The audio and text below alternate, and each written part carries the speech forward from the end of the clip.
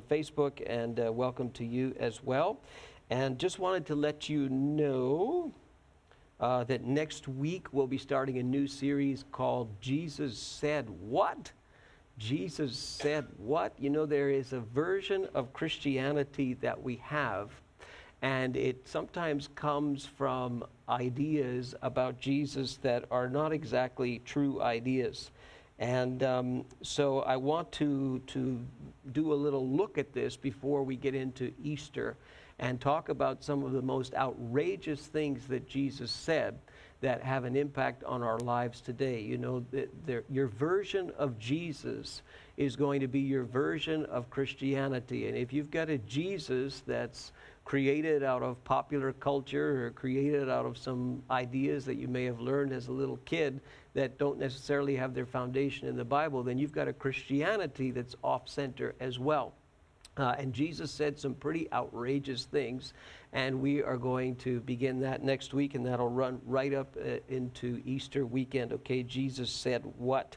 But today we're going to wind up our series called Follow, and this was a 4-week series. The amount of comments that I got on this series, received on this series, in particular the advertisement on Facebook, was really stunning. So we had some real strong feedback from an atheist, a nihilist, a Satanist.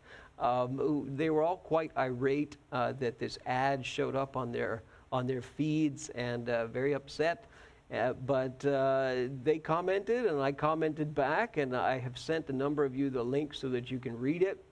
But the basic idea of follow is that you need to be in a relationship with Jesus. And in the first week, we answered the question, or tried to, what is a Christian? Does that mean you're baptized? Does that mean you wear a cross? Does that mean you go to church? Does that mean you like Mike Pence and Donald Trump? Does that mean you're a good person? Does that mean you're born in a Christian family? Does that mean you're Catholic? Does that mean you're Protestant? Does that mean you're anti-LGBTQ? Does that mean you're anti-abortion and anti-euthanasia? You don't drink or smoke or cuss or live together? Like, what is a Christian? And all those things are just things. Ultimately, a Christian, first and foremost, is a follower of Jesus, a student, a learner, a disciple of Jesus. All that other stuff is just stuff in the end. And in that first message, I even read the tenets of the contemporary satanic temple. Because they were sent to me by one of the people who commented on our ad. And it's quite interesting how modern-day Satanists, even their views of religion can be sometimes suspiciously similar to people who attend church. And they think, well, you just do these things, and if you do these things, you're going to be okay, and it's about you, and it's about your work, and it's about what you do for God. And for them, they are little gods, but it's what they do for themselves. And sometimes we can be very, very similar when we turn Christianity into a list of do's and don'ts and rules and regulations. I love this and I hate this, and therefore I must be a Christian. That's not true. A Christian is first and foremost a follower of Jesus. That implies a relationship. Jesus uses several images in the scripture: vine and branches, father and child, shepherd and sheep. To try and illustrate this, we talked about how religion means you change yourself, clean up yourself, and you can follow Jesus. And churches around the world are filled with that view, where you're accepted here when you clean yourself up. And then you're okay. Then you're one of us. Then you're part of the church because you have changed yourself, and you have turned from your lifestyle and your sin and you're this and you're that, and now you're one of us, and now you're part of the church, and now you're a Christian. When really, if you inspect the Gospels and you look at the New Testament, it's kind of the reverse. You come to Jesus as you are, with your doubt and with your your sin and with your problems and with your lifestyle and with your this and your that, and you come to Jesus as you are, and he begins a process of transformation from the inside out. That's the difference, and that's what it means to be a Christian. And we ended that with how you can begin an authentic relationship with Christ. And you can't just sort of pretend that you have a relationship with Jesus. You have to actually have one. And if he is indeed alive and well today, well, then you can take him up on his offer and ask him to come into your life personally, as if you're talking to a person. So the passage in 1 John, he who has the Son has life. He who does not have the Son does not have life. Black or white in the mind of John, who wrote that. The following week, we talked about why the church in the 21st century. This seems like a real archaic idea. It seems like something that's hundreds, thousands of years old. Aren't we a little sophisticated now? Why do we need to actually go to church? And we talked about 4 reasons why you need to be part of a church. Number 1, that you have relationships with one another. Number 2, that those relationships are authentic and they're real and they're genuine and they're not phony or made up. They're not hypocritical. They're not an act. They're not a put on. They're authentic. And when you find that in the church, you find something extremely powerful. We talked about encouragement and accountability, and all of these things are part of a strong church experience. And it's difficult to have that when you don't want to be around people or when you may isolate yourself. And there are people today, and they're, professing followers of Jesus. They've got no church community. They've got no church home. They've got no relationships with other Christians, and they're trying to do the whole thing by themselves. And that's a really, really difficult endeavor. Christianity was not ever meant to be that way. It's meant to be experienced in community. Jesus said, I will build my church, my ecclesia, the group of people, the meeting of people, and the gates of Hades shall not even prevail against it. Last week, our intern Gavin Petter did a terrific job talking about the cost. What will it cost me to be a Christian? Well, technically nothing and everything. So there's absolutely nothing that you can do to impress God that God will save you. You can't pay your taxes enough. You can't walk enough old ladies across the street. You can't be faithful enough to your spouse, and now God will accept me. Now I've cleaned up my act, and now God will accept me. And you cannot do anything to obtain a right standing with God. He offers it to you through the sacrifice of Jesus on the cross and his resurrection from the dead, and you have to receive it. But there's nothing that you can do to earn it. On the other hand, the ramifications of you becoming a Christian, it costs you everything, because you have to determine, who am I worshiping? Who have I been worshiping? What have I been worshiping in the place of God? Because now I am displacing those things and putting God on the throne of my soul. You want to know what you worship? Ask yourself the question, where do I put my time? Where do I put my talent? And where do I put my treasure?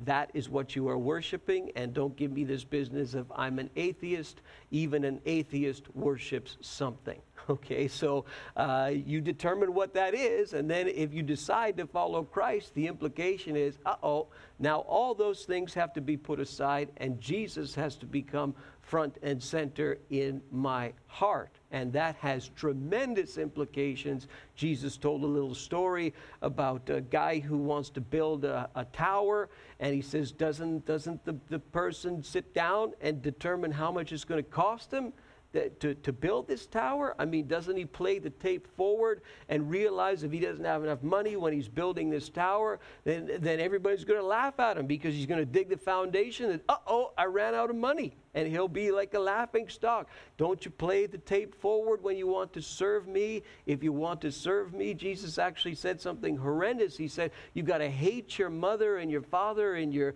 all your close relationships. It's got to be like hatred.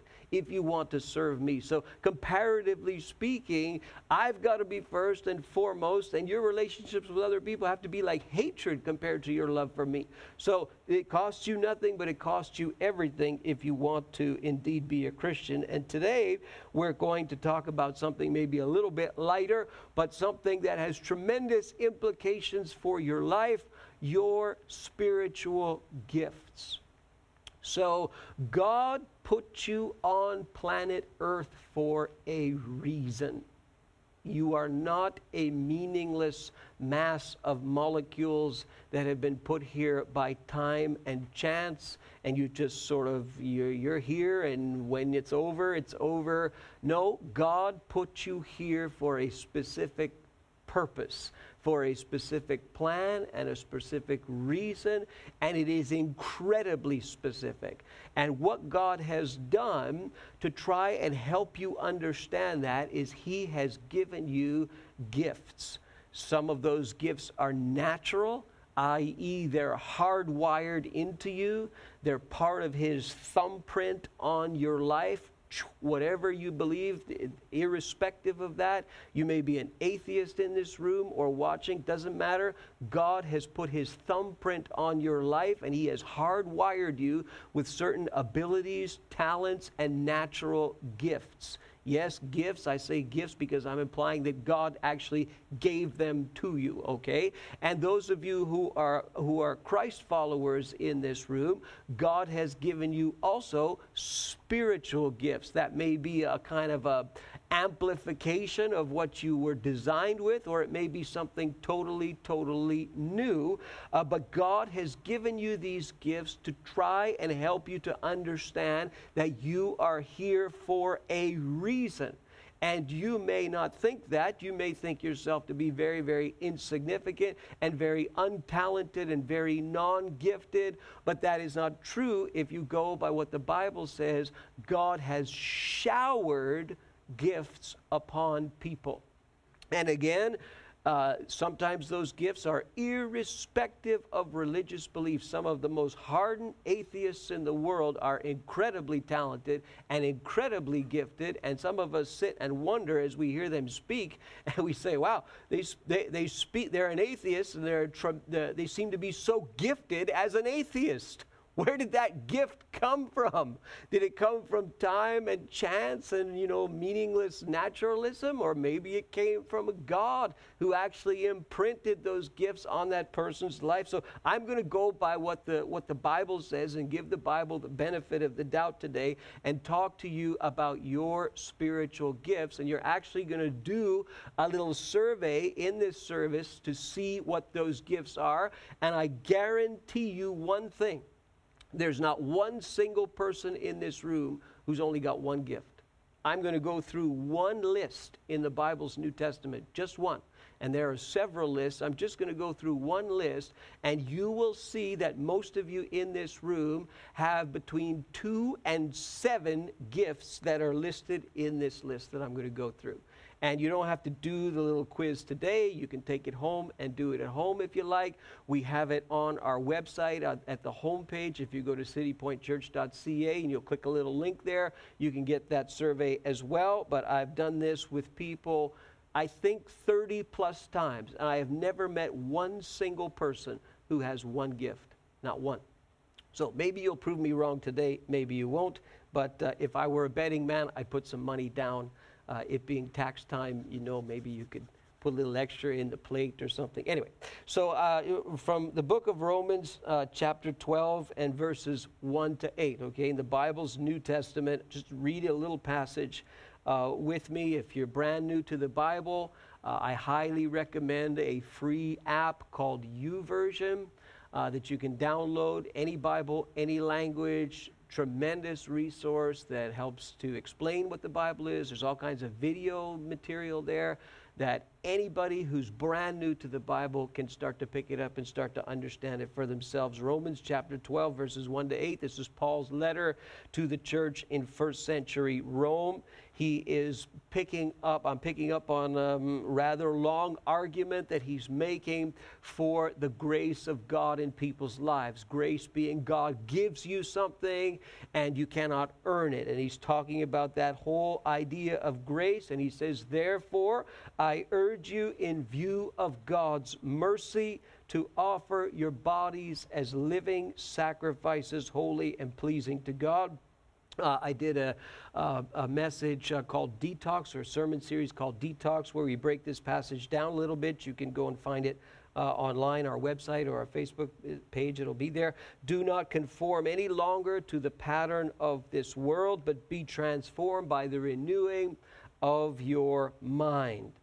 Then you will be able to test and approve what God's will is, his good, pleasing, and perfect will. Here we go. For by the grace given me, I say to every one of you, without exception, every one of you, do not think of yourselves more highly than you ought. In other words, he's going to drive home the point that these gifts are given by God. They're not something that you conjured up yourself. Do not think of yourself more highly than you ought, but rather think of yourself with sober judgment, in accordance with the measure of faith that God has given to you. If you're a believer in this room, God has given you a measure of faith. This is teaching. Just as each of us has one body with many members. That's true for every single one of you in this room.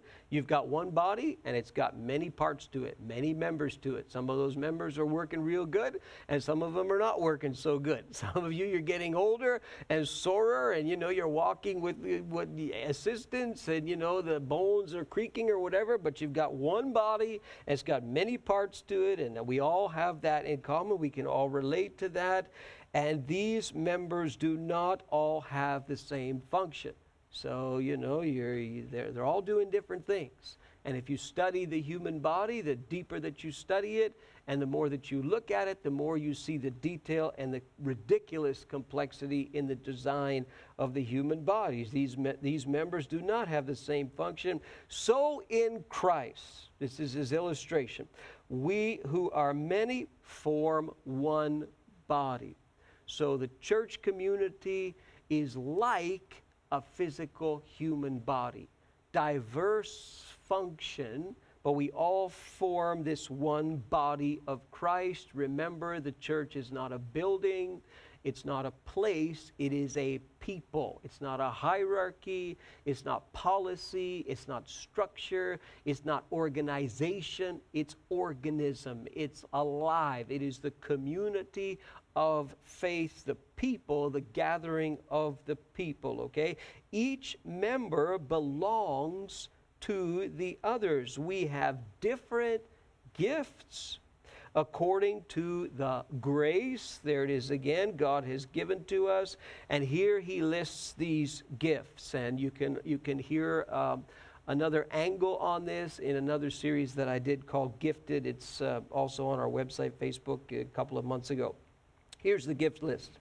If a man's gift is prophesying, let him use it in proportion to his faith. Now, when the Bible uses this word prophecy here, it's talking about a person who is able to perceive, detect.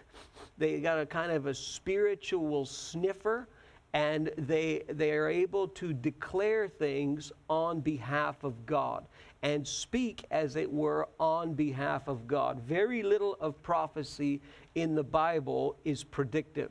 There is certainly a chunk that is predictive, but most of prophecy that you see in the Bible is people making an attempt to speak on behalf of God and speak the mind and the heart of God in a given situation. Again, you do have some predictive stuff in there for sure, but the bulk of prophecy, if you go by the Bible, is speaking on behalf of God and proclaiming his very heart. If a man's gift is prophesying, let him use it in proportion to his faith. If it is serving, And this is the most common gift in the church today, the gift of service. The people who are pressing the buttons on the console have that gift. The people who are serving in kids ministry this morning have that gift. The people who are out in the foyer who are helping over there and serving, that is a very, very common gift in the church today and extremely valuable. Let him serve. If it is teaching, let him teach. If it is encouraging, or in some translations, exhorting, let him encourage, let him exhort. So there are people in the church and you're just around them and you feel lighter. You just want to be around them. You just want to talk to them because it's like they blow wind in your soul. And you start talking to them and you're kind of discouraged. And then you finish the conversation and it's like, what happened? Why do I not feel the same discouragement? Maybe it was something with that person. You know, I've done many, probably into hundreds of hospital visits over my ministry. And there are some people who I visited and they are not well. Like I visited people who were dying, and I left the hospital encouraged. I was supposed to encourage them, and they put me to shame and encouraged me. And they were moving toward the end of their lives, and yet they had this kind of encouragement thing in their life, and they're able to encourage even though they were in a very, very bad state at that time in their life. If it is encouraging, let them encourage. If it is contributing to the needs of others, then let her give generously. These are people who give, and they give silently, they give materially, they give financially, they give of their time, and very, very few people know about it, but they make a huge impact in the kingdom of God because of their generosity. I am thinking of a handful of people in this church, and one person who is connected to us online, very rarely attends in person, and extremely obvious gifts of generosity, who pour in material blessings into this church and finances into this church. If you knew the amounts, you would be shocked. But that's because these people are extremely, extremely generous, and they have that gift of contributing to the needs of others. Let him give generously. If it is leadership, let him govern diligently. If it is showing mercy, then show it cheerfully. There are people in life, and they have an ability. They're like magnets to those who are on the margins, and those who people push aside, and those who people who are forgotten. People with gifts of mercy are able to connect with them, to bless them, to be with them, to comfort them, because they have that gift. They're able to lift up the downtrodden and those who have been pushed off by society and culture. This is a list of only seven spiritual gifts that Paul addresses here, and then he finishes and he says, love must be sincere, hate what is evil, and cling to what is good, be devoted to one another in love. So he's addressing this church, and he's trying to tell them God, by his grace, has thrown these gifts at you. He has given them to you. They are gifts to you. And there's a few little lessons in there. There's that idea of grace. That means God gives you something that you do not deserve. You see diversity in there. So there's a variety of gifts that are listed here. I mean, you go from something like prophesying to something like leadership. There's a difference. There's variety. It's not cookie cutter, people that God wants to make. I was volunteering working this week at my little second job there at Mission Nouvelle Génération, and they have tons of people that volunteer there during the week, and I ran into 3 Church of Jesus Christ of Latter-day Saints guys, or what we sometimes call Mormons. You ever met any Mormons before?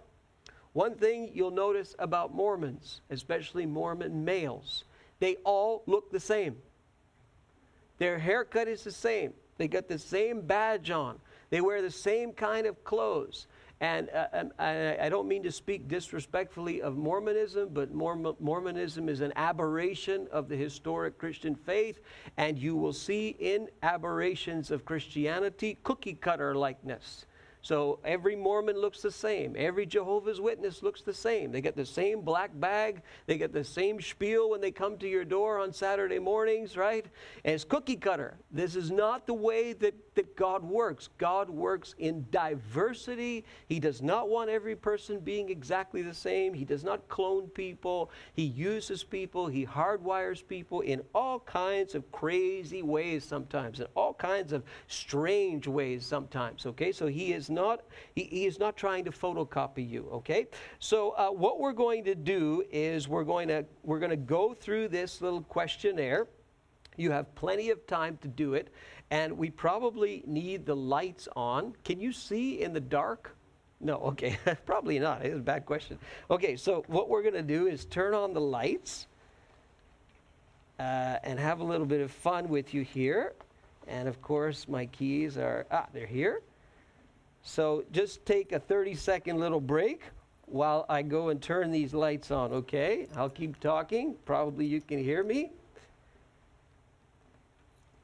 Can you see now? All right, okay. So I've never done this on a Sunday morning before, but I'm about to try, okay?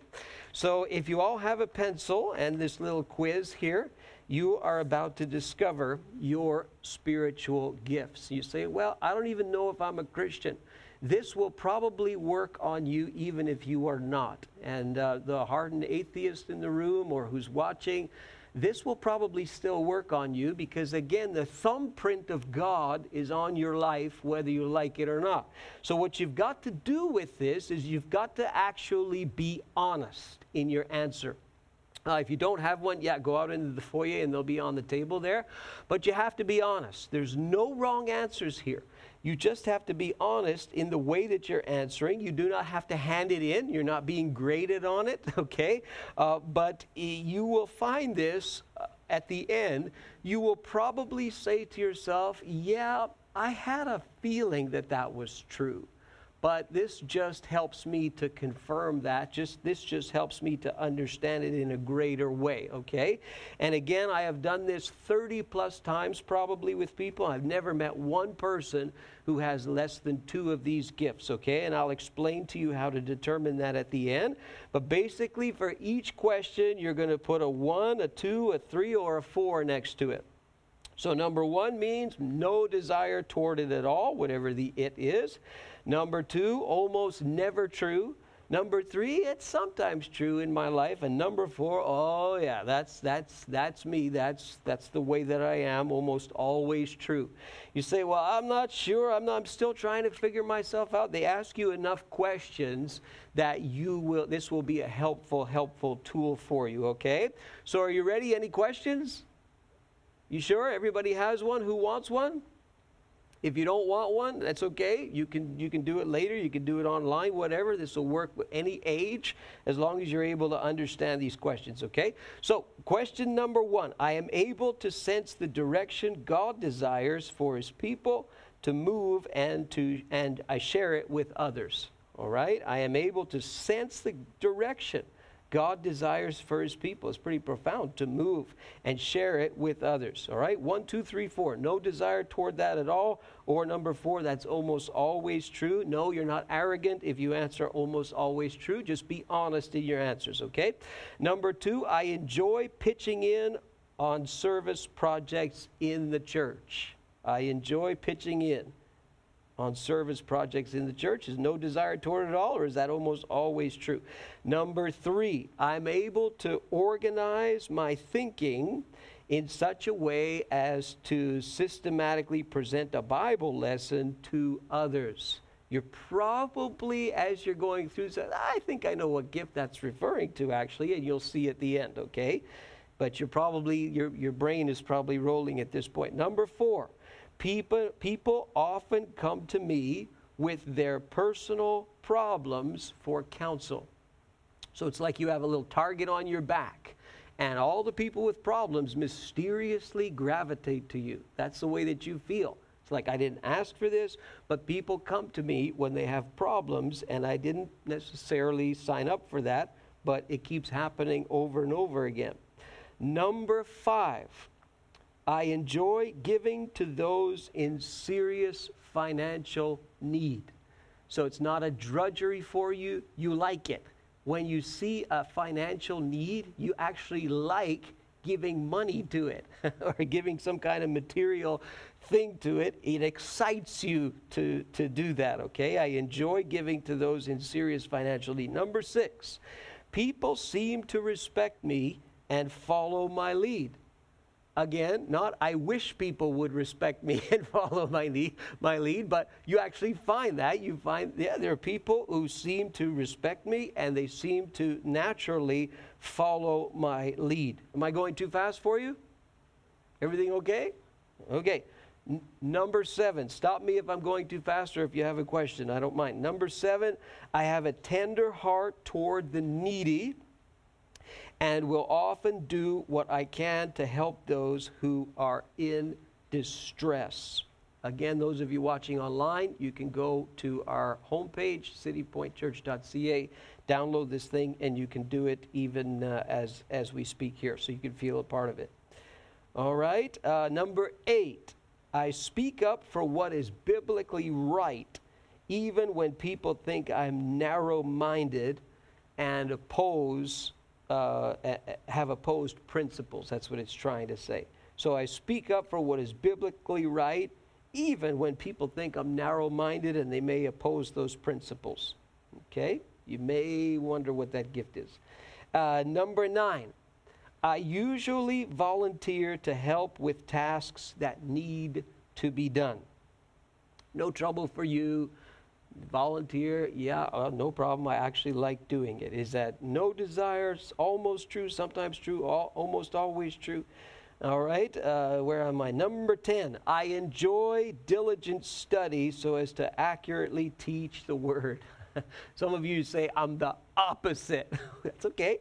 Some of you, it's right in your wheelhouse. I enjoy diligent study so as to accurately teach the word. Number 11, I enjoy encouraging those who are discouraged and downhearted. You like it. You get it makes you happy, makes you feel fulfilled when you do that. Number 12, I cheerfully give well above a tithe to the work of the Lord. That's fancy Christian language. A tithe means a tenth.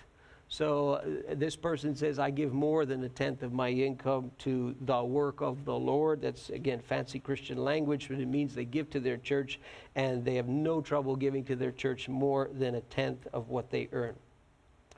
Okay? Number 13, you say, am I supposed to give a tenth of what I earn? That's a subject for another day, okay? So,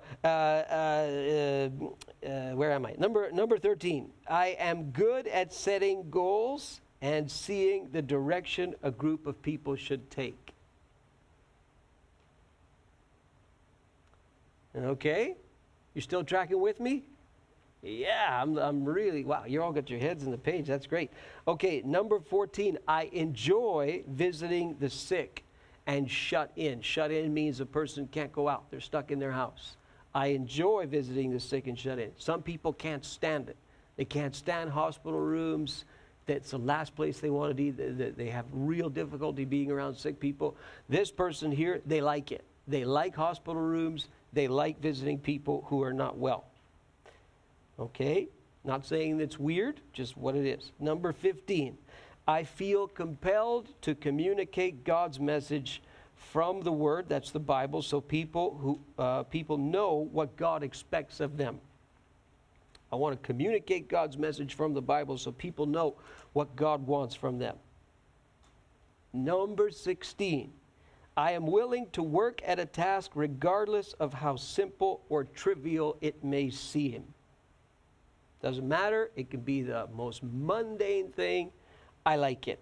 I will work that task regardless. Number 17, we're halfway through. Number 17, others comment on how much they have enjoyed, learned, or grown under my teaching. Ding, ding, ding, ding, ding. That's a clue. for the spiritual gift, whatever spiritual gift is talking about. Others comment on how much they have enjoyed, learned, or grown under my teaching. So it's not that you think you can teach, it's that other people think you can teach. You ever seen American Idol, when people get up there and they think they can sing, and then they flop terribly? Okay, so this is not a person who thinks they can teach, this is a person who other people think that they can teach. Number 18, I often challenge others to reach their potential in Christ. I often challenge others to reach their potential in Christ. Number 19, I am known for my generosity and sometimes sacrificial giving. There are some people in the book of Acts in the Bible's New Testament who are like this. They had a reputation, not necessarily one that they wanted, but there's people who sold their property and gave it to the new church in the book of Acts. They had a reputation. Question number 20. I am able to guide and motivate people to join in the achievement of my goals. Number 21. I tend to look out for those who are neglected and those who are alienated. Almost done. You're doing beautifully. Number 22, I am not afraid to announce God's judgment on sin. Woo, that's strong. But maybe that's you. I am not afraid to announce God's judgment on sin. Just be honest and you'll see at the end. Number 23, I feel a sense of satisfaction in seeing a job through to completion. You really feel a sense of fulfillment. Thing got done, it got done well, and it's like, wow, this is like, you're so passionate about that. Number 24, I am able to thoroughly study Scripture, that's the Bible, and share my finding with others. Number 25, I make myself available to talk with others. Number 26, I often give anonymously to those in need. I am thinking of a lady as I read that, and she is like that and continues to be like that, and stunning the way that she had done that. Totally anonymous, sometimes thousands and thousands of dollars, doesn't want to be known.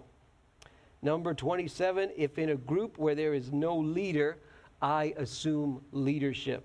Looking for a leader? Here I am. Number 28, I empathize with those who are embarrassed and humiliated and seek to comfort them. Number 29, I speak boldly and with conviction what I believe God wants people to know. Number 30, only 5 more after this, I am very dependable for getting things done. Number 31, I am able to make the Bible clear and relevant for others. You're probably picking up the pattern already here. Number 32, I encourage others to go on with the Lord. Encourage them. Number 33, I'm willing to lower my standard of living in order to help out. Wow. Number 34, I am a goal setter. And number 35, I like to spend time with those who are lonely and hurting to cheer them. Okay? 35 simple questions. Now, if you flip to the next page, you're going to see the little response sheet. Are you there? Some of you, you've already done it. Okay? So what you've got to do is you've got to add your answers for each of those questions going across the board there. So, for example, the first row there, question number 1, question number 8, question number 15, question number 22, and question number 29. Just write your little answers in there, add them up, and put the total. Okay? It'll work if you've answered every single question. If you haven't answered every single question, you have to, because it'll skew your results. So you just have to add that up there. So 1, 8, 15, 22, and 29, that's one of the spiritual gifts. Then 2, 9, 16, 23, 30, that's another, and so on. Okay? Feel like I'm back in grade school here. Didn't used to be like this. Now there are so many of these surveys that you can get online. This particular one, I scrounged around and found it because it matched something that I taught many times. And it's very, very well done. But there are dozens of these things now, all for free. And it just helps you to see yourself from a little bit of a different angle, from the outside in, as it were. This should not be a massive surprise to you. I think probably when you see the results, you'll be, oh, okay, yeah, I get that, I see that. Not so sure I'm happy about it, but I get that, I see that. Okay, your reaction may be surprise only in the sense that, okay, now I have an independent source confirming what I already thought about myself. All right? So that's what these surveys are helpful for, and these tools are helpful in this way. I remember when I wanted to plant a church, I got analyzed and surveyed and psychoanalyzed by so many different groups. Can he make it? Is he going to? I felt like a voodoo doll that put so many pins in me to figure out whether or not I was a church planter. Okay? Now then, do you still need more time? Raise your hand if you're finished. Raise your hand if you're finished. Raise your hand if you're just like, I'm in a fog, it was too fast. I have a question. You're okay? You ready? I'll go through the next part of this. Okay. So, letter A there. Questions number 1, 8, 15, 22, and 29. That is the gift of prophecy as per that list. No, this is not I predict the future. It's not I predict the future. This is I am able to discern the mind of God, the heart of God, and I like to proclaim that to other people. And, sometimes people who write books have this, sometimes preachers have it, sometimes just individuals have it. And when they say something about God to somebody else, or write something, or sing something sometimes, it's like people just kind of, they just swallow, like they're just kind of stunned by it, because it's so different, it's so unique, and they have a sense that, wow, that really sounds like something that's quite true. Okay, that is the prophet, the discerner. They can sniff the heart of God and proclaim it to people. Okay, very, very valuable gift in the church. All of these are. Okay, letter B, that's service. 2 plus 9 plus 16 plus 23 plus 30. Oh, by the way, you want to know if you're gifted? You see, so you got 1, 2, 3, 4, 5. Okay, so if you are anywhere above 15 for any of these 7, above the number 15, that is a strong, strong likelihood that you are gifted in that area. Very strong. If you're 20, that's perfect. That means you should have absolutely no doubt, because you've been asked the question 5 times and you answered it 4 on 4, 5 different ways, okay? Anything over 15, there's a strong, strong likelihood that you are gifted in that area. So if you've got 15 in letter A, you most likely are gifted in the area of prophecy, okay? You say, do I believe in modern day prophets? Absolutely, yeah. In that sense, for sure, and even in the predictive sense, that does on occasion happen, but you can't test for it. Okay, letter B is service. Many of you, probably more than 50% of you in this room, have that gift.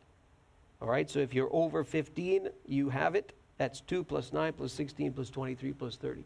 Man, I'm trying to read your faces. Like, do any of you have over 15 in anything? Whoa, okay. Okay, are there any 20s in anything?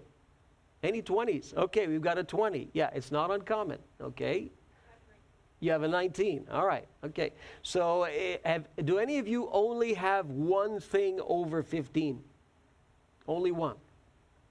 How many of you have more than one thing over 15? How many of you have more than one over 15? Maybe I asked the question the wrong way. How will I ask this without embarrassing anybody? Let's see. I don't believe that there's anybody in this room and you don't have over 15 for more than one. If you only have one of these 7, over 15, you come and see me at the end, because you must be teetering 14 on a few of them or something. But if it's 15 or over, strong likelihood that you're gifted in that area, okay? Letter C, that's teaching. That's people who they get up there, or they're in a small group or whatever, they write a book and they're able to explain the Bible, and ding, ding, ding, ding, ding, the light goes on, okay? That's the gift of teaching. Exhortation or encouragement, again, wind beneath my wings. You know, the Bette Midler song? Wind beneath my wings. Do you remember Bette Midler? Yeah. Okay, wind beneath my wings. Yeah, so it just blows encouragement. What's that?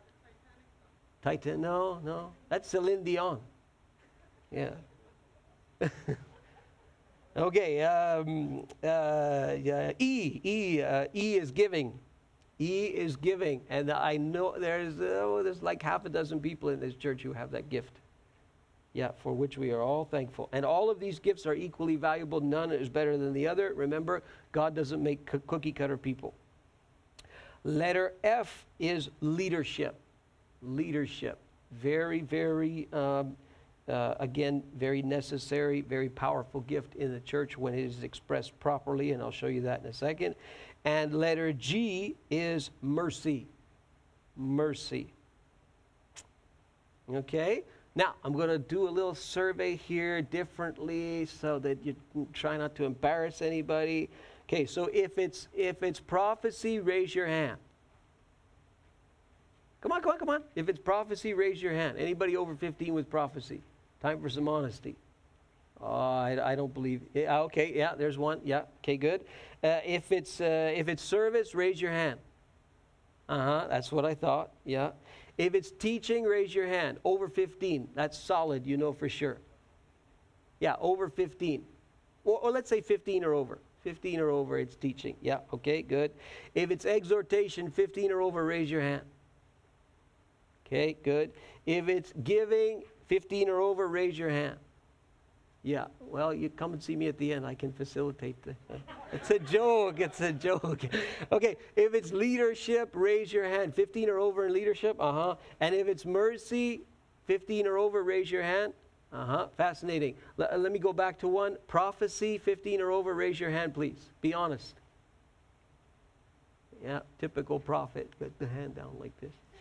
Except when they start talking, then you. Okay, so to finish up today, and I won't go through all of this, but you can read this on your own. Each of these gifts, listen to me closely, because this is rarely taught, if at all, in churches today. Each of these gifts has its own strength and weakness. You better learn this, because some people, they figure out what their gift is, they start using their gift, and then they're frustrated because like people are upset, people are offended, people are not reacting the way that they don't understand what's going on, and that's because you have to learn how to use it. It's not just, well, poof, and it works well every time. No, you have to learn how to use it. You have to learn the strengths and the pitfalls of each one of those gifts. So prophecy, and I love the way this material does it because it uses like different parts of the body. So prophecy, they use the term eyes. And so the strengths of the prophet, they can see to the heart of the issue. They're motivated to reveal the truth. They're concerned with revealing a person's motives. They have natural discernment. They have a spiritual sniffer. But the problem with prophets is that they can't keep their mouth shut sometimes. When they feel that truth is being twisted, or hidden or offended, they usually lack tact. They can be very harsh. They don't always speak the truth in love. They need to learn when to speak and who to speak to. So, a classic prophet in the scripture, John the Baptist. And John the Baptist was, he was very direct. And he lost his life due to that directness, but he was an incredibly effective and powerful prophet. So service, the gift of service or ministry, in strengths, they can see they can see tasks that need to be done. They're always ready to serve. No task is too small. That's great. but their motives are often misunderstood. They can be easily offended if they're not appreciated. They can look down their noses at those who don't see others' needs. They're not able to say no. They can isolate themselves. They don't receive as well as they give. You see, there's a strength and a weakness to each one of these gifts. Teachers can be boring, okay? They can come across as very, very arrogant. Okay, I am a teacher, but sometimes people fall asleep in my sermons, okay, because teachers can be boring. Encouragers, they're not easily discouraged. Yes, they're on top of any situation. Yes, but they often won't let you grieve. They often can lack empathy. They often view things as mind over matter. They often can ignore the work of the Holy Spirit. They can talk a lot. They can be proud in motivational skills. They can overload they get an overload of people and they drown themselves with all these people coming to them. They're offended if their counsel is not taken. Okay, each one has a strength and a weakness. The giver, they're motivated to make money. They like making money because they like giving it away. They like to give. They're generous. They're caring. They're resourceful. But if they're not careful, they can become a hoarder. They can give away too much. They can neglect themselves. They can be offended if you don't take their advice on money. They can use money to control if they're not careful. Because Gavin's a leader, he has found a solution to the problem. Oh, now there he is. Yeah, okay. And it should be coming through Mevo for all the people online. See if you've got bars there. Yes, sir. Thank you for solving the problem. So leadership, yeah, but they can be manipulative. They can be controlling. They can dominate. They got to be careful of that. And people who have the gift of mercy, they can be compassionate. They can be empathetic, but they can also be blind to others' faults. Okay, so read those strengths and weaknesses and pitfalls and how to do it right. And you see various role models that you can find in the Bible to see all these gifts in action, Old Testament, New Testament. They're all over the place. The point of all of this is that God put you here for a reason. And this is just 8 verses out of the Bible. And I don't believe there's one person in this room or watching online who has less than one of these spiritual gifts. And there's like 4 different lists. There's like 20 plus spiritual gifts that are listed in the Bible. And those are by no means meant to be an exclusive list. They're not meant to be put in a box. The whole point is God put you here for a reason. What are you going to do with that? Are you going to take that gift? Are you going to start using it? Are you going to start unwrapping it? Are you going to use it for your community of faith here in the church, but even beyond in the broader community? Like some people, they're so stuck in the church, they're never outside in the world, in the unbelieving world. That's where God wants you to use your gifts as well. How are you supposed to reach people if you're not outside the walls of the church? But He has given you those gifts because He has a plan, and He has a very distinct plan for each one of our lives, a razor-sharp plan He has for you. And when you start to actually use those gifts, you will have a sense of thrill and fulfillment because you're walking in the very steps that God has planned for you. But you have to realize that it's very practical stuff. You may be busy as a beaver. You're trying to make ends meet. You're trying to work a job and a half. You're trying to take care of 2.75 kids and, your mortgage and your car and your this and your that. You say, I've got no time for spiritual gifts. Absolutely you do. You're using them all the time. You should be. You should be out in your job and you should be using them. You should be in your family. You should be using them. They're by no means restricted to simple usage in the church. They're part of your wiring and your everyday life. Regardless of how busy you are, you should be about the business of using the gifts that God gave you. When you get a present for your birthday or for Christmas, do you keep the wrapping on? I mean, even if you can't stand the person who gave it to you, you might well say, oh, thank you, Merry Christmas, and, not open it in front of them.